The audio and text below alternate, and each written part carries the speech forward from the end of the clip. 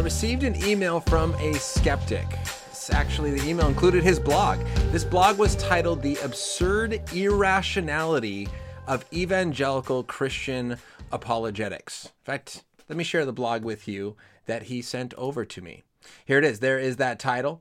And here's what he writes in this blog. And it's actually based off a quote from William Lane Craig. Here's the quote. "In point of fact, we can know that Jesus rose from the dead wholly apart from the historical evidence. The simplest Christian who has neither the opportunity nor the wherewithal to conduct an historical investigation of Jesus' resurrection can know with assurance that Jesus is risen because God's Spirit bears unmistakable witness to him that it is so." See, I haven't read this exact book of William Lane Craig, but he's been on the show a couple times before, and so I know his position on this. Right here he is referring to the inner witness of the Holy Spirit. It's one of the 5 evidences that he always presents in his public debates. He covers the cosmological argument, the moral argument, the teleological design argument, the evidence for the resurrection, and then the inner witness of the Holy Spirit. And so that's what he's talking about here, is that through the inner witness of the Holy Spirit, you can know that Christianity is true, that Jesus rose from the dead, even apart from an historical investigation, that the evidence is not the deciding factor here. Well, what is it that the skeptic has to say in response to this that makes Christian apologetics irrational and absurd? Here's what he sent me. "Why should skeptics bother debating evangelical Christians regarding the evidence for the bodily resurrection of Jesus of Nazareth, if at the end of their day, their belief in the historicity of this event is not based primarily on historical evidence, but on their subjective perception of a spirit or ghost living somewhere inside their bodies? Regardless of how much evidence we skeptics are able to produce against the eyewitness authorship and historical reliability of the Gospels, the linchpin arguments of evangelical apologetics, evangelicals will refuse to concede an inch of ground due to the alleged testimony of the Holy Spirit. If you believe that the Spirit of God, the Creator, tells you that the Gospels are historically reliable sources of information, no amount of objective evidence against that position is going to change your mind. I therefore suggest that skeptics refuse to debate evangelical Christians regarding historical evidence for the resurrection of Jesus until evangelicals first provide the evidence for their belief that the Spirit or ghost of Jesus is at this very moment living inside their bodies, communicating with them in a still, small voice. Due to this core evangelical Christian teaching and belief, how can any evangelical scholar or apologist deny that their research is hopelessly biased?" And there is the end of post. It's kind of interesting. This is probably just my website, but there is a ad for Talbot School of Theology here in his blog. All right, what do we do with this? How are we supposed to look at this? How do we understand this? Is Christian apologetics absurd and irrational? I don't think so. And I was able to have a little bit of an exchange with this skeptic through email and trying to help him see where I think he went wrong in some of his reasons, to try to give a proper framework and perspective in the arguments that he was trying to make. And so I hope that no matter who you are and how you stumbled across this channel, I hope that today's conversation and working through this article will help you see the need for evidence, the way that Christian apologetics and Christians argue with evidence for certain points, the role of the Holy Spirit in Christianity and how we understand what is true, and really maybe take a step back and evaluate kind of this worldview perspective and how different worldviews are approaching this issue. That is going to be the goal today as we look to see what would change my mind. Am I hopelessly biased? Nothing would change my mind. No amount of objective evidence would change my mind. Well, the answer to that question is no, that's not true. I would change my mind. In fact, I think Christianity tells us and teaches us that we should change our mind if the evidence proves that Christianity is not true and that Jesus did not rise from the dead. I think, in fact, if Christians don't change their mind, given objective, conclusive proof that Jesus didn't rise from the dead, that Christianity is not true, then we would be absurd. It would be irrational, and that's what I think Scripture teaches us. But I don't think that is actually the case. And that's what we're going to talk about today. My name is Ryan Pauly. If you're joining for the first time, that is my name. This is a weekly show where I cover a wide range of issues, all related to the Christian worldview, because I hope, and my goal is that through watching these different shows and the different interviews and the different guests that I have on, that you can learn to know what Christianity teaches, defend it well, and then faithfully live it out as followers of Christ. And so that is the goal that I have, and that is the conversation that we're going to have today is, how do we understand how to defend Christianity, know what Christianity actually teaches? So, working through this article, first, I kind of already gave you a brief little introduction there on this quote by William Lane Craig and what he understands this. Now, I think what's really important to start off, what William Lane Craig is talking about here, and what Christians often need to understand, and maybe a thing that's often misunderstood, is that there's a difference between knowing that Christianity is true and showing that Christianity is true. The inner witness of the Holy Spirit. There are personal experiences, that being one of them, that is confirmation, that helps us to know that Christianity is true and gives us that confidence. There are miracle stories that we can see and experience and things that we go through where we can have this confidence in who God is. However, at the same time, that is not always best when doing apologetics to show that Christianity is true. Now, this happens all the time when I have conversations with Mormons. When the Mormons would come to my door, I'm going to Utah this summer with Maven, and the Mormons will often fall back on this claim that, hey, I know this is true because I read the Book of Mormon and I prayed about it, and I have this kind of inner witness, this burning of the bosom, this feeling inside me, and I just know that it's true. I feel that it's true. My response when I'm talking to Mormons is that I've read the Book of Mormon, not the whole thing, but I've read the Book of Mormon, prayed about it, and I feel like it's false. Whose feeling wins? And the same thing happened one time when I was at a summer camp. I was doing an atheist role play, and the students actually thought I was an atheist. It was not one of those like, hey, I'm a Christian and I'm acting like an atheist. I was introduced as an atheist. They thought I was an atheist and I was doing an atheist role play. And they were trying to convince me that Christianity was true, that God exists. And a girl shared the testimony of a miracle that God had done in her life.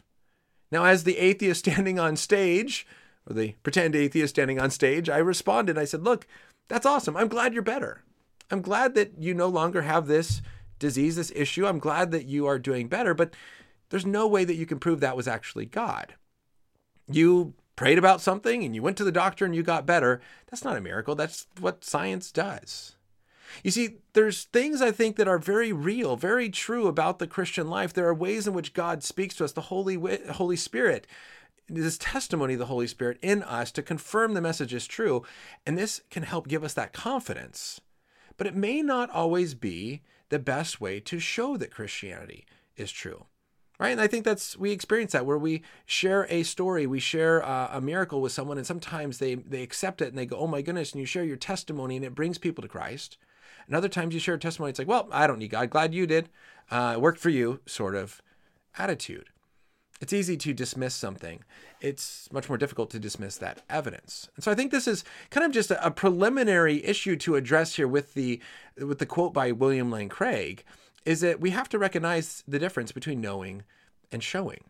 And I think that's often the issue that we sometimes come up with is a lot of the ways in which we try to show people that God exists is not the best. It can easily be defeated, or it's just like, how can you prove that actually happened? And so I think when we separate these, they can give us confidence, but then there's other ways that are maybe better to help people see and know that Christianity is true. Now, working through kind of his comments here a little bit, and he talks about how skeptics should not even bother debating evangelical Christians regarding the evidence for the bodily resurrection of Jesus, because in the end of the day, the historicity of this event is not based on the historical evidence, but on their subjective perception of a spirit or ghost, which is living inside their bodies. Now, again, as I mentioned, I had a little bit of a conversation with the author of this blog, Gary, and I don't know if you happen to be watching, Gary, I hope that my comments here kind of help clarify some of the points that we had in that email conversation. But I think what's really important to hear is that Christianity, first of all, does not teach that the resurrection and the evidence for the resurrection is irrelevant. It doesn't. Right? It doesn't teach that it's irrelevant. Evidence matters. It definitely matters. However, what we have to recognize is the worldview assumptions behind claims demanding evidence. We have to recognize that in a Christian understanding of epistemology, how do we know things? In the Christian worldview, we can know things through scientific investigation, through historical investigation, but we can also know things through personal experience. Right? There are multiple ways in which we can come to a knowledge of something, and it's not only empiricism, kind of a secular view through the scientific method, or if you hold to a strong scientism that science is forgot to silence my phone there, that science is the only source of knowledge. Then unless something has been tested and proven in the scientific lab, then you cannot know it is true. And this is a huge idea that is being presented in our culture today. And it often comes through when Christians are asked questions like, well, what is the scientific evidence for this? As if scientific evidence is the end-all, be-all, supreme source of knowledge. It also comes through in the way that we often talk about morality, that our moral standards and what we understand morality to be. Well, morality, by definition, is not provable in a scientific lab. You can't take murder, put it into a test tube, and test it to know that murder is actually wrong. And so morality becomes subjective. And this happens when I do truth tests with students, that we run through a list of statements. Can you tell me what is an objective truth statement? Something that's true in all times and all places for all people, doesn't depend on my personal feelings or beliefs, but it's true independent of my thoughts and experience, versus something that is subjective, something that is simply based on my opinion or beliefs. And I share things like the man's shirt is red, and they can all say objective. 2 + 2 is 4, objective. Beach vacations are the best type of vacations, subjective. I like red the best. Red is the best color, subjective. Right? And we work through these. Water is composed of 2 parts hydrogen, 1 part oxygen, objective. And then I say, murder is wrong. And they say subjective. Abortion is wrong, subjective. Or God exists, subjective. Right? And so we sometimes, without thinking of it, adopt this scientific framework that you cannot know something is an objective fact, objective truth, without using the scientific method and having scientific evidence. You can't prove scientifically that God does exist, and so it's simply based on your subjective personal opinion, your beliefs. And I think that we have to recognize that and step away. And I think the first thing that we have to challenge when it comes to this idea is that there are different ways to know things. I can know that it is wrong to torture innocent children for fun. I know that's wrong. It's not because science has told me. It's not because there's been some test in the lab where we tested molecules. We can know it. Just look at it. I just got done teaching, or I'm in the middle of teaching a chapter to my students on law and how different worldviews approach laws differently. And this week I showed them the movie Amazing Grace, the story of William Wilberforce fighting for about 20 years to abolish the slave trade in England. And one thing he did consistently was appeal to what people knew to be true. These are valuable human beings. It is wrong to do what you're doing. They were raping women. They were dying. They were everything that was taking place during the slave trade, the horrible evils. It's like, this is wrong. The other side was arguing from a very pragmatic ethic. Well, it's benefiting to us. If we get out of the slave trade, then France will take over, and they're gonna benefit, and they're gonna take over and where we left off, and they're gonna soak up all these resources that we're not gonna get anymore. One guy even argued, well, my slave gets 3 meals a day. He's well fed, has a roof over his head. This is better than what he would have had. This is a very kind of pragmatic approach. But I said, no, we can know that slavery is wrong. Look at it. We can know that it's wrong to torture innocent children for fun. You just have to look. We know that these things are wrong. And so the first thing we have to kind of push against in this kind of appeal for evidence is to recognize there's different ways that we can know things. Now, as I kind of explained in the email to this person, we'll just call him by his first name because it is on his blog, Gary. What I explained to Gary here, I said, Gary, there's different ways to know things. We can know things from historical and scientific evidences. I haven't experienced World War II as my example. But I can know that World War II happened from the historical evidence that we have remaining from what is written in our history books. But people who fought in World War II know what it's like to be in battle. I don't have that type of knowledge, that experiential knowledge of what it's like to be in battle. You can tell me what it's like to be in battle. You can tell me what happens in the mind. You can tell me psychologically all the chemicals that are released, and you can tell me, this bullet, and you can tell me all the stories of battle, but I don't actually know what it's like to be in battle. I haven't experienced that. And that person who has experienced the battle can tell you what happened. And they can say, I know this took place. I experienced it. And I could say, prove it to me. Prove to me that this event took place that you just told me. And it's possible that they don't have any proof that that specific thing took place in that specific battle. But just because they don't maybe have a historical evidence to prove it, doesn't mean it's not knowledge. It's something that they have experienced. See, it's important to recognize here is that there are different ways of knowing, but these different ways of knowing are not necessarily contradictory, right? And that may not be the best example, but I hope you guys see what I mean, that these are not contradictory. To know something experientially and to know something evidentially, it doesn't mean that they necessarily contradict. The soldier does not need evidence to know that the war happened. His or her experience is enough. The lack of evidence doesn't mean their experience is wrong. Or in the same way that I can tell you, I had this dream last night, and in my dream, this is what took place. I can't prove to you that's what I dreamt, but that doesn't mean my dream is false. I could be lying. I could be making up, and maybe you have no understanding. You have no idea either way, but it does not mean that it's necessarily false. And so I think that the first thing that we have to recognize is that evidence is not irrelevant in a Christian worldview.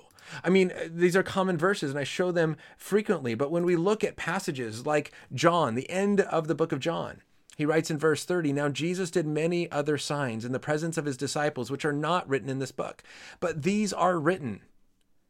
Why did he write them down? So that you may believe that Jesus is the Christ, the Son of God, and that by believing you may have life in his name.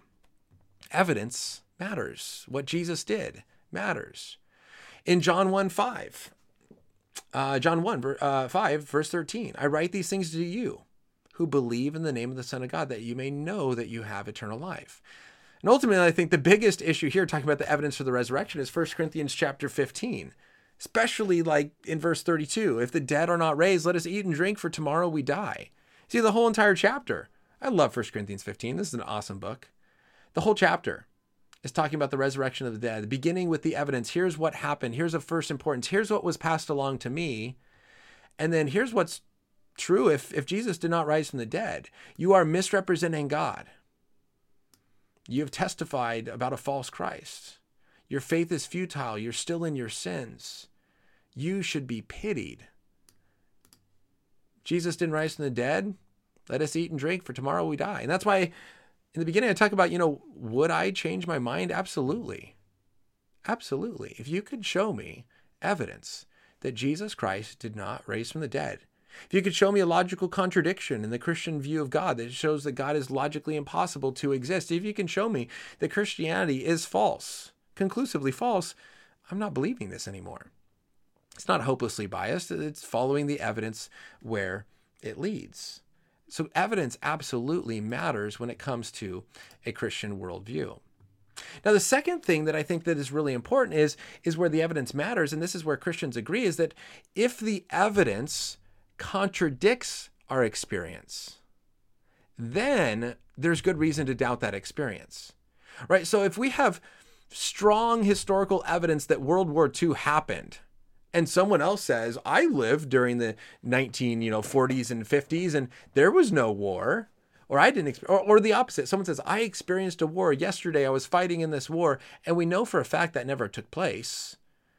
Then we have a good reason to doubt that experience. It's a good reason to reject someone's experience when their experience goes against what we know to be a fact. Or if I tell you I was experienced being bullied, but there was never a bully, then I am delusional. I'm just making things up. And we see this happening all the time where people make up these false stories and we go, oh my goodness, how crazy. And then we begin to look into the story and realize there's no credibility. There's no weight. There's no way we can confirm this. Or even if there's evidence to the contrary, you got some problems. When I was a kid once, we were doing something we should not have been doing. And the neighbor got mad and called our parents. And my parents took the phone call, and the neighbor said, "Your boys just did something." And I remember parents being a little bit upset with us. Well, we didn't want to get in trouble, so we did what maybe most kids, young kids do, but you shouldn't do. We lied. I don't remember which one of us, maybe me, I don't know. But we lied and said, "Oh, it wasn't us. We didn't do it. It was our neighbor. He did it." So my parents told the neighbor, "Hey, it actually wasn't my boys. It was the neighbor." So this upset, angry neighbor calls his mom and says, "Your boy did this. I heard it." And to which the mom said, "He definitely did not do that. He's in Florida right now." To which I believe my parents got a call back shortly after, and we had to fess up that we had lied. And yes, it was us. That's an issue where we are clearly telling a lie and the evidence is contrary, where we say it was him, it wasn't us, it was him, and he is not even in the same state. We were in Colorado. You see, we do have evidence showing that Jesus rose from the dead.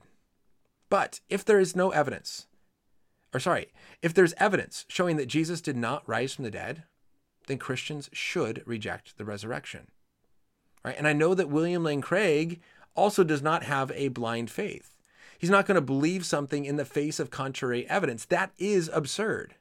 And I think that's the assumption here about Christian apologetics in this blog, talking about the absurd irrationality of evangelical Christian apologetics, is it is absolutely absurd if we are going to believe something in the face of contrary evidence. If I told you that, and I believe that I am 6'5", and I'm clearly not, I'm 5'10", or if I told you I believe that I am a millionaire when I'm not, or if I told you I believe I'm the president, clearly I'm not, that would be absurd. You would believe, you would know that I lost my mind if I honestly believe these things to be true. See, there's absurd beliefs where you're believing something so contrary in the face of contradictory evidence. And so if you start with this assumption that that's what Christians are doing, that Christians are believing something in the face of contradictory evidence, then I can see why you think that Christian apologetics and Christianity is absurd and irrational. The issue that I would ask, though, in response is, what is the contradictory evidence? Where's the evidence that Jesus did not rise from the dead? Where's the evidence that God does not exist? Now, some will say, okay, fine, I don't have the contradictory evidence, but there is no evidence for God. There's no evidence for the resurrection. Right? And this is where we kind of have what you could consider maybe this blind faith, this blind belief, where you believe something and there's maybe not evidence for it. There's not evidence against it, but you believe it to be true. And so we can't prove you right or wrong either way, but you are believing it kind of blindly. And why do you believe something if you don't actually know for it to be true?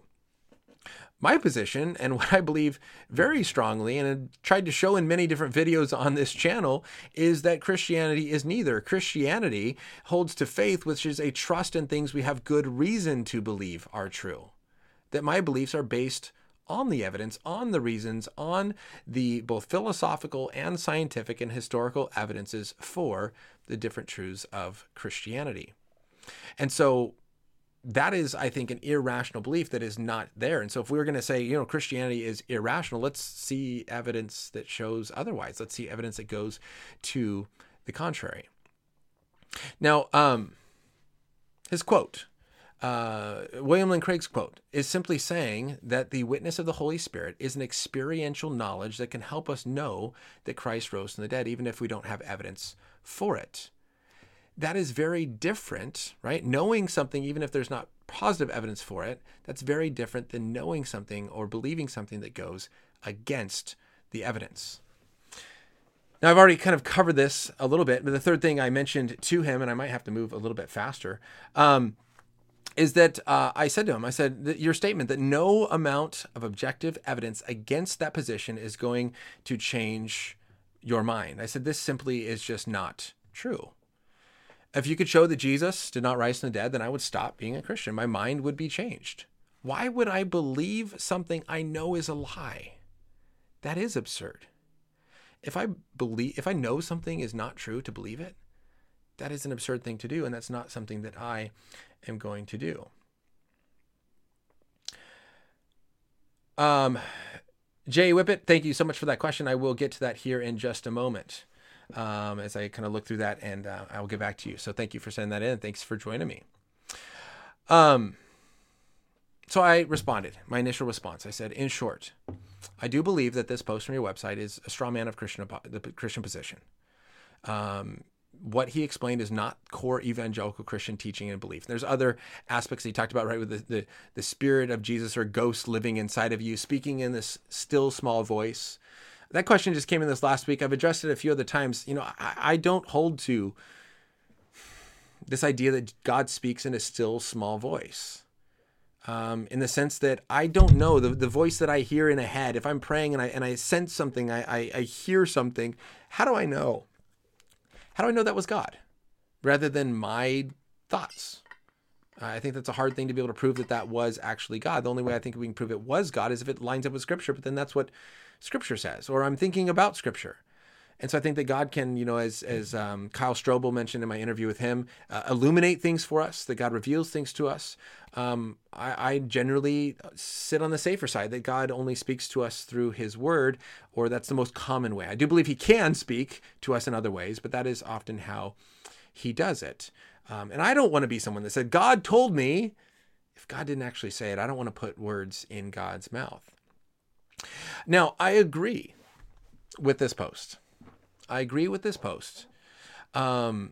that if Christians are holding to a blind faith, then we should dig deeper into figuring out, why do I actually believe this? Right? I don't think that we should simply just sit there and say, I believe this and I don't ever have to look into it. Right? I believe that Scripture teaches for us as believers to continually grow in the knowledge of who we are, right? To move past the milk into more solid food, to grow into these doctrines, to learn more about the doctrines of Christianity, grow deeper in these issues. And so if we sit there and go, well, I have the inner witness of the Holy Spirit, you know, I believe that the resurrection is true, I don't have to look into this at all. I would say, well, why not? Let's dig deeper. Let's look at Scripture. Let's read 1 Corinthians 15. Let's look at that evidence that is presented there. And so I think similar to this post, I try to help people see why looking into the evidence, why looking into the deeper aspects of Christian doctrine and Christian theology and apologetics is useful, is helpful. I believe is nourishing to the soul, is what often excites us to understand and to know God more fully. We have to recognize that our faith is not blind. Our faith is trusting in things we have good reason to believe are true. And so that is a point of agreement, I think, is if we are just believing things without having good reason, we need to think deeper about those. Now, to this, there was a response, and I thought this was interesting. He responded to this and said, okay, if evidence matters, let me ask you this. He said, if we were to discover 4 books which state that several decades ago, 500 people in India claimed that at the same time and place, they all witnessed a water buffalo speak in a human language for 30 minutes. Would you consider this sufficient evidence to believing that this event really occurred? I doubt you would. So why do you believe a similar preposterous claim from the first century that 500 people witnessed the appearances of the resurrected corpse walking through the walls and locked doors, eventually levitating into the clouds? Why is one of these claims ludicrous and the other perfectly rational in your worldview? Now, I think this is a really good question, but I think what we have to address here and what we have to consider is, are these two stories, are these two claims analogous? Are the Gospels simply just 4 books making claims and that's it? And I've talked about this in quite a few other shows, is that's just simply not true. It's not simply just 4 books that happen to tell a story like any series, Harry Potter series or whatever, is here's 4 books that make this claim. The Bible has external corroborating testimony, evidence, and even historians talking about it. Right? That the fact of Jesus's death by Roman crucifixion is not only talked about in Scripture. It's talked about by other non-Christian sources as well. And so you can look at these different sources and recognize there's really good evidence for the resurrection. It's not simply just 4 random books written that tell a story of 500 people seeing a water buffalo talk. It is 4 separate historical documents that are corroborated by different people that have names and dates and locations that have been correct, that have other historians speaking into it, which is why you have skeptical scholars like Gerd Lüdemann and others that say that I take for the fact that the Christ crucifixion or Christ's death by Roman crucifixion is a historical fact. We have other scholars, right, recognizing the other facts of the resurrection, which I generally present as being the death of Jesus by Roman crucifixion, the tomb being empty, the disciples believing that Jesus rose from the dead and appearing to him, and then the transformed lives of the apostles like Peter and James and Paul. These are the 4 facts that I normally present, and these are historical facts. This is not just written in some book. These are historical facts. And so I responded and I said, the reason why this analogy of the water buffalo speaking in human language, it doesn't compare. Why I do believe one and not the other is because the evidence matters. It's because evidence matters that one makes sense and one doesn't. He's suggesting, and notice the worldview again, the presupposition.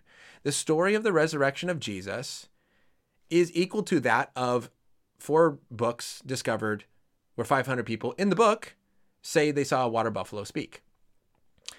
Not including any of the external corroborating evidence, not considering any other historical claims that are made during that time, nothing else. That's what he's seeing is equal to this. And I said, look, it's the evidence that matters. Now, not everyone agrees, and I think this is a really important point. Not everyone agrees that the evidence for the resurrection leads to a resurrection. But what we have to recognize is that the evidence presented, like the death of Jesus by Roman crucifixion, that's pretty much as guaranteed or as solid of a historical fact as you can get. Skeptical scholars, as I mentioned, accept this. The vast majority. And you have Gary Habermas, who says, it's like somewhere like 90, 95, 98% of scholars. It's way over 75 because the empty tomb is like the least accepted of the minimal facts approach is the empty tomb. And that's at like 75% of scholars accept the fact that the tomb was empty. And so it's not just this belief. The fact that Jesus died by Roman crucifixion is a widely accepted historical fact. Now, not everyone obviously believes that then he rose from the dead, but that doesn't discount that Jesus was crucified. The same thing with the tomb being empty. The story was told in Jerusalem. There's reasons to believe the tomb was empty. We know who it was, Joseph of Arimathea. If the tomb was not empty, when the disciples began to share about the resurrected Jesus, then it would be easy for the people of that town to say, no, Jesus didn't rise from the dead. Let's go to another tomb. Here, let's open it up. There's his body right there. But they didn't do it, right? They're making up lies, saying, tell everyone, right? The Pharisees tell the soldiers, tell everyone that the disciples came, stole the body while you were asleep, right? These are reasons to believe. They're trying to cover up the fact they don't have the body anymore. The tomb was empty. And so we can go through and look at the fact that someone may not agree that the historical evidence for the resurrection actually leads to a resurrection. They may have some sort of naturalistic explanation, like a hallucination theory or something, but those explanations are only there because there is evidence that needs to be explained. That would not be the same with 4 books having the story of a water buffalo. And so I think to either not accept these historical claims, either is that they're not important to mention for whatever reason, or that maybe we're not aware of them. And so why is one ludicrous to believe and one is rational? I think because one is supported by the evidence and the other is not. Now to this, I want to go over the last comment that he mentioned here, and then with whatever time we have, which I will have a lot of time, I'm going to get to some of the questions that you guys leave in the live chat so you can post some more there. Welcome, Student Work. Good to see you here again. He responds back and says, let's assume that the 500 plus people in the first century really did claim to see the resurrected corpse. Okay, so let's assume that these facts are true that we talked about. So what? What would be your reaction to claims that 500 peasants in some remote country today claim to have seen a resurrected corpse named Bob? Would you believe them? I would have no reason to doubt, in a sense. I'm skeptical. I'm absolutely skeptical of claims. And I think that's what maybe people often don't think about some Christians or Christian apologetics or apologists is yeah, I'm skeptical. When people present miracle claims and say this happened, my first thought is often, did that really happen? Right? And so I'm not just going to simply say, oh, you said this is true. Well, then it is. Oh, 500 people. Okay, I'm in, no matter what the claim is. Like I would be very interested to continue to look into this. But here's the last point I really want to make clear on this. And I think this is made clear in the last thing that he said that I'm about to read. Why would I doubt that? I think the main reason to doubt the resurrection, the evidence for the resurrection, and the main reason to doubt these 500 people in some remote country saying that they saw Bob raised from the dead is if I don't believe that resurrections are possible. He says, I only believe the resurrection story because it's established superstition of my culture. No, that's not the only reason. I believe that resurrections are possible. And so I look at the evidence that Jesus was crucified, the tomb was empty, the disciples claimed to have seen the risen Jesus, and that the lives of the disciples were transformed. And I look at that, believing resurrections are possible, and go, this makes the best sense based on the evidence. Of all the different explanations of hallucination theory and stolen body theory and wrong tomb theory and twin theory and swoon theory, those all have a much more difficult time explaining the evidence, and they have to kind of get stacked on top of each other. Because if you only have a hallucination theory to explain the eyewitness, the appearances, well, then where's Jesus' body? It should still be in the tomb. Well, now you have to add a stolen body theory onto that. Well, now who would have stolen the body of Jesus? Well, disciples. So now you're saying the disciples had to steal the body, then they had to either lie or hallucinate the appearances of that body, but then now they're also willing to die for something they know is a lie. Like, that just doesn't make sense. The resurrection makes the most sense. I don't accept and believe in the resurrection of Jesus because it's an established superstition of my culture. I believe it because it's the best explanation based on the historical evidence. And I think if I can be kind of more blunt, I think the only way around that is to either say the evidence is not historical evidence, it's just made up, which that you're going against a vast number of historians, both Christians and non-Christians, but also, or to say that a different explanation better fits, which I haven't seen a convincing case of that. Now, he finishes by saying, eyewitness testimony may be sufficient evidence for car accidents and murder cases, but it's not sufficient evidence for sightings of Bigfoot, aliens, or resurrected corpses.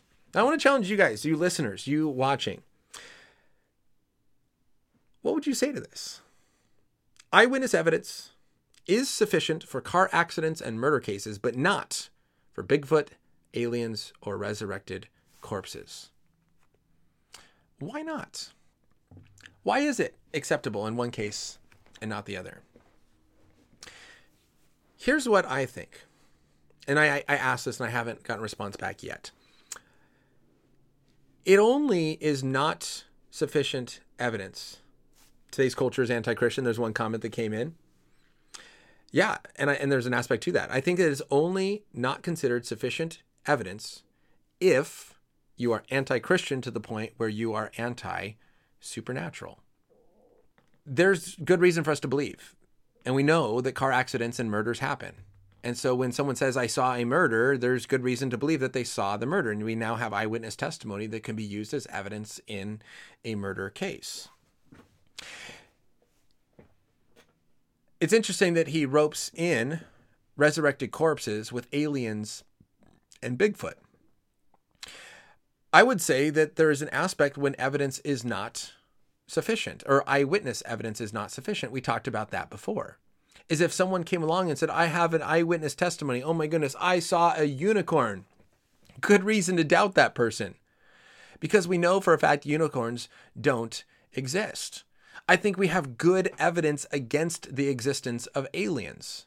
And so if someone says, I saw an alien, I think there's good reason to doubt them and to say that simply having an eyewitness testimony is not sufficient evidence because you are claiming to have an eyewitness testimony of something we have evidence actually to the contrary, evidence against aliens.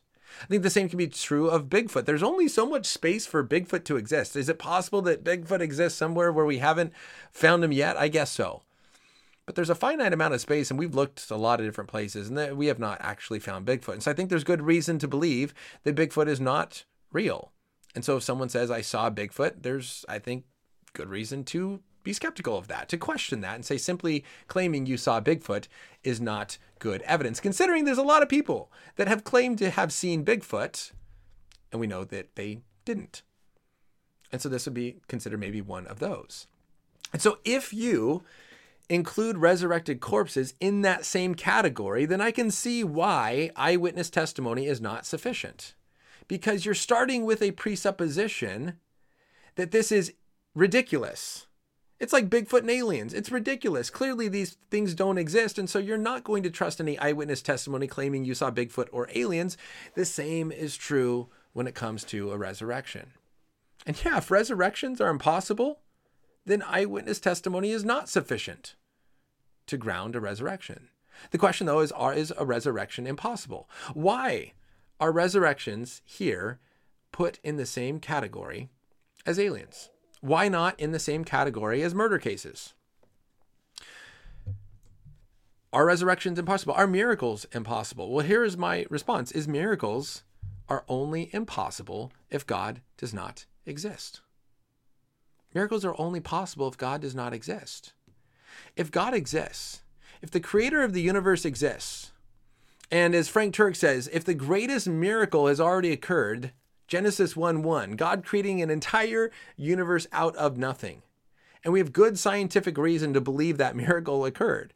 If the greatest miracle occurred in Genesis 1:1, then the rest of them are at least possible. If God could create an entire universe out of nothing, then making a man walk on water or starting up a beating heart again is easy. That's simple. And so what we recognize here is many times in rejecting the evidence for the resurrection, it's starting with a naturalistic bias. We have the naturalistic bias of scientism, saying we need scientific evidence to make sense of this, that experience somehow doesn't, get included in that picture.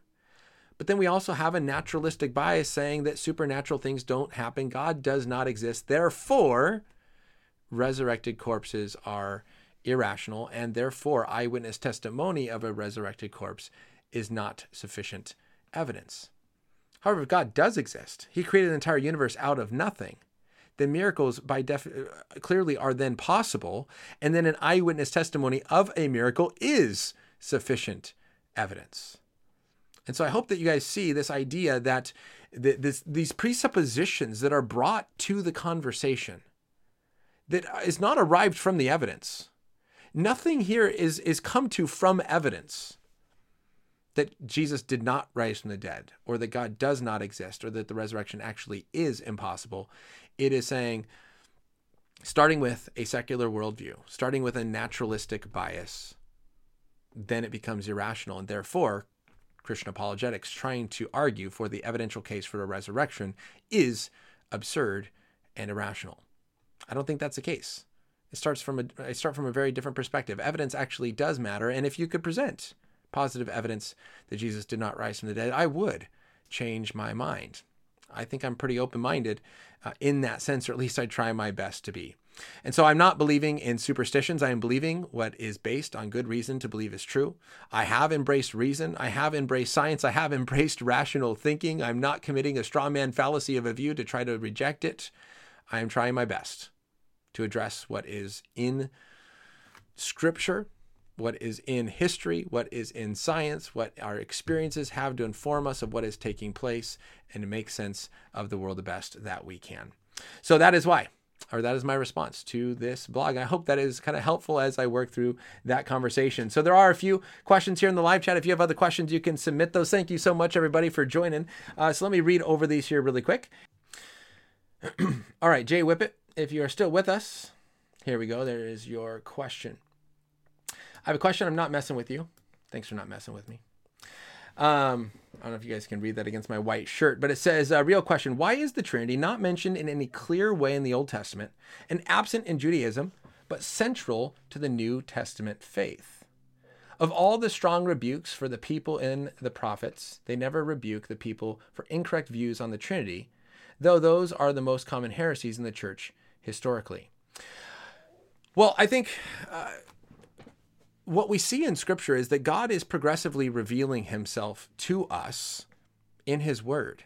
Right? We don't get a full picture in Genesis 1, right? And so we understand God is creator in Genesis 1. And then as God works in his people in the Old Testament, we see more of his character, more of his attributes, his love, his law, the different ways in which he is showing himself as a provider for them in the desert and as their ruler throughout the Old Testament, the kings and that whole issue with Israel. And then it is in the New Testament that we see a much clearer picture when Jesus Christ takes on the flesh of the invisible God and reveals God to us in a much more personal, unique kind of way. And so there are aspects where, right, we can go back in Scripture and we can kind of see the Trinity after having that fuller revelation given to us, right? When in Colossians 1, it tells us about Jesus being creator. John 1:3 tells us about the Word, Jesus, being the creator and bringing all things into existence. Then we see in the creation account the Holy Spirit hovering over the surface of the deep and God creating there. And so we can see and we can kind of read back in based on what we know now and go, oh, there's some aspects. But you're right, it's not super clear. But I think you kind of answered the question at the very end. And it says, why is the Trinity not mentioned in any clear way? Well, first of all, I don't know why. Right? The questions, as Greg Koukl often says, questions like, why didn't God or why did God? The answer is often, I don't know, unless God has told us. So why didn't God give us a more fuller, complete revelation of the Trinity in the Old Testament? I don't know. I don't know why God didn't give us a more complete picture of the Trinity back in the Old Testament, but we did get it in the New Testament. And so why is it not mentioned in the Old Testament and why is it absent in Judaism? Well, it's absent in Judaism because in Judaism, it's following the Old Testament, and the Old Testament is a very central monotheistic faith. It is central to New Testament faith because in the New Testament, we have the person of Jesus come who reveals the Trinity to us, who claims to be God, shows himself to be equal to God, has authority of God, heals people of their diseases, not only of their diseases, but also forgives sins, right? So he heals the sins of the paralytic. And then the paralytic and the people say, well, who are you who can forgive sins? And Jesus says, so that you may know that I have the power to forgive sins, stand up and walk. Right? When Jesus calms the storm, it was not just to get them out of a bad night, right? He is showing that he has power over nature. Right, and then you look at the disciples, and I don't remember exactly off the top of my head how the disciples responded, but it's like, who are you, Lord? Right? They recognize the power of God in Jesus in the stilling of the storm and the miracles that he is performing. And so what we have is Jesus Christ coming in the New Testament, showing us that he is God, then leaving and promising us the Spirit of God that will come. We get a much more clear picture of the Trinity, especially in the baptism of Jesus, what you again don't have in the Old Testament, where Jesus is in the water, the heavens open up, the Holy Spirit is descending in the form of a dove, then God speaks from heaven and says, this is my Son in whom I am well pleased. You have God the Father, the Holy Spirit, and Jesus Christ in three separate spatial locations at the same time, where we get the clear understanding of the Trinity having three distinct persons. The Old Testament gives us a very clear picture that there is only one God. Isaiah speaks about this all the time. I, the Lord, am one. There is none before me, none will come after me. I know of no other. And so we see very clear in the Old Testament, one God. And so we see the Jews have a very monotheistic faith. In the New Testament, Jesus comes, claims to be that one God. We see in the baptism three different persons at the baptism, and the Christian then understands this concept, and we construct kind of the doctrine of the Trinity to make sense of what we see in Scripture. And that is why then a New Testament Christian faith is very Trinitarian. That's a really good question, though. And it says there, of all the strong rebukes for the people and the prophets, they never rebuke the incorrect views of the Trinity, because there wasn't that understanding of the Trinity in the Old Testament, so they don't have that to rebuke with. But as your second question here points out, and I think I left this up the whole time, but when we see in the New Testament church that the Trinity is central, right? If we reject the Trinity, we either are rejecting the divinity of Jesus, which is a huge mistake, or we're rejecting the three separate unique persons. And then we're holding to some sort of either tritheism, or we're holding to some sort of modalism where God is just in different forms or different modes of existence, right? And he's a father sometimes and a son other times and a spirit other times. And so the New Testament church clearly saw these as heresies, as false teachings of what we now know.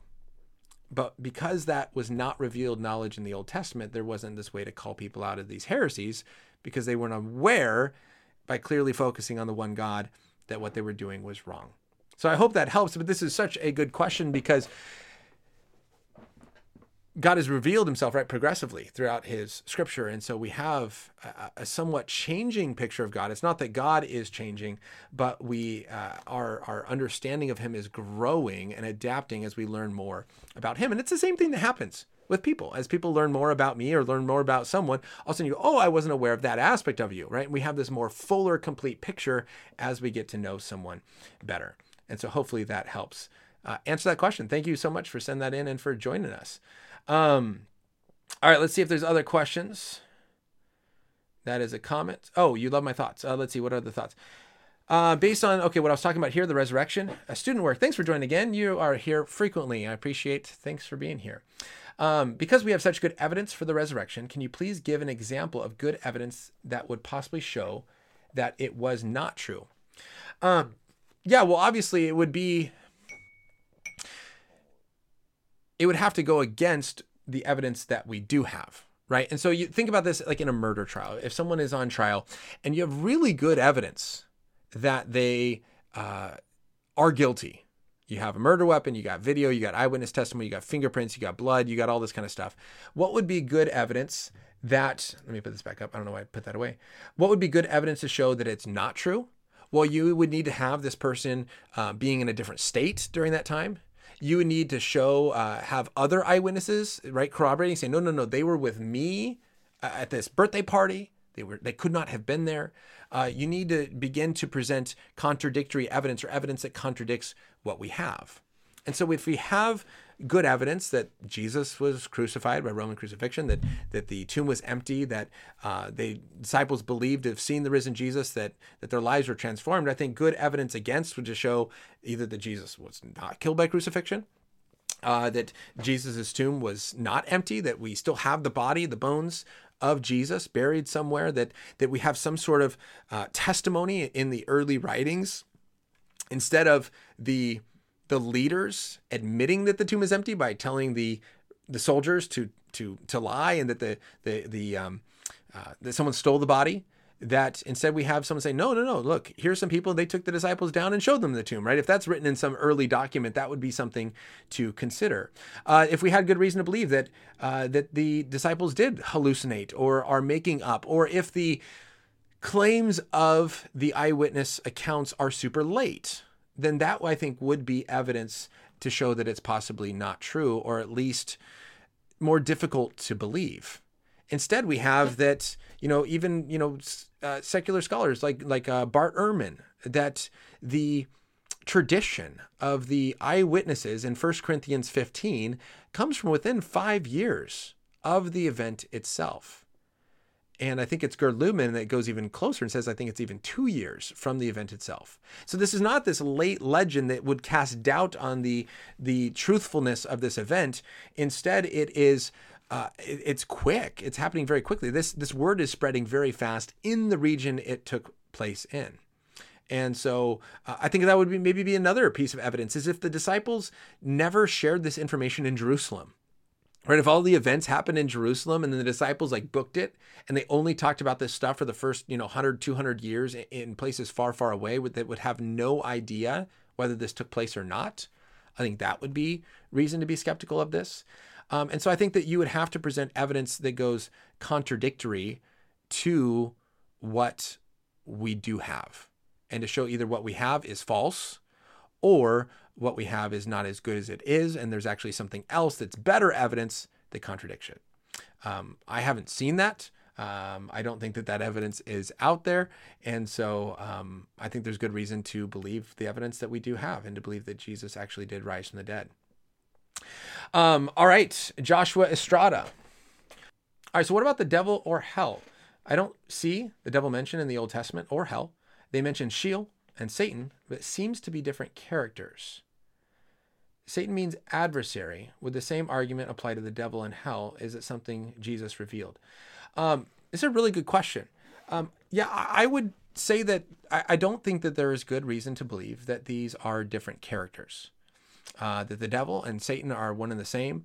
I believe that Sheol, Hades are different understandings or different ways of explaining this idea of the place of the dead, of hell. Jesus did absolutely come and give us a very clear picture of what hell would be like, of who the hell is, the role of Satan. We see that revealed throughout Scripture, but I think that Satan is even there from the very beginning. And so I do believe that the devil and hell are revealed both in the Old and the New Testament. I don't think they are different characters. And so I do think that what we learn about in the Old Testament and what we learn about in the New Testament are going to be complementary ideas that can help give us a full picture of who Satan is, the role of Satan in the rebellion against God, the role he had in the Garden of Eden, and then ultimately what he is doing now, and ultimately what will happen to him at the end of time.